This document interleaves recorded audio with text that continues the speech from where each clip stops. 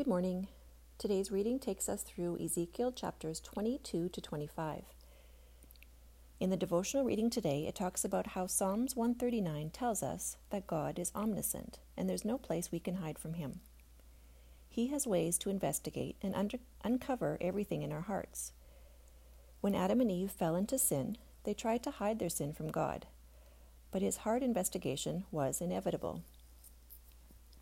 The Bible says the sins of the Israelites and Jerusalem were revealed in a parable.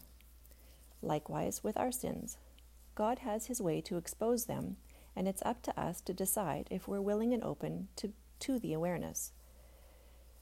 God can reveal them through preaching, reading of His Word or other books, the story of a person, a movie or event. The possibilities are endless. And when it happens, how do I respond when God shows me where I've gone wrong? I'm reminded today not to compromise or pretend my sin isn't there when it is. I pray to be filled with the Holy Spirit who gives me courage to repent and restructure my walk to pick up right where I am. Ask God to meet me there and take my hand. I'm never alone. Thank you, Jesus. Amen.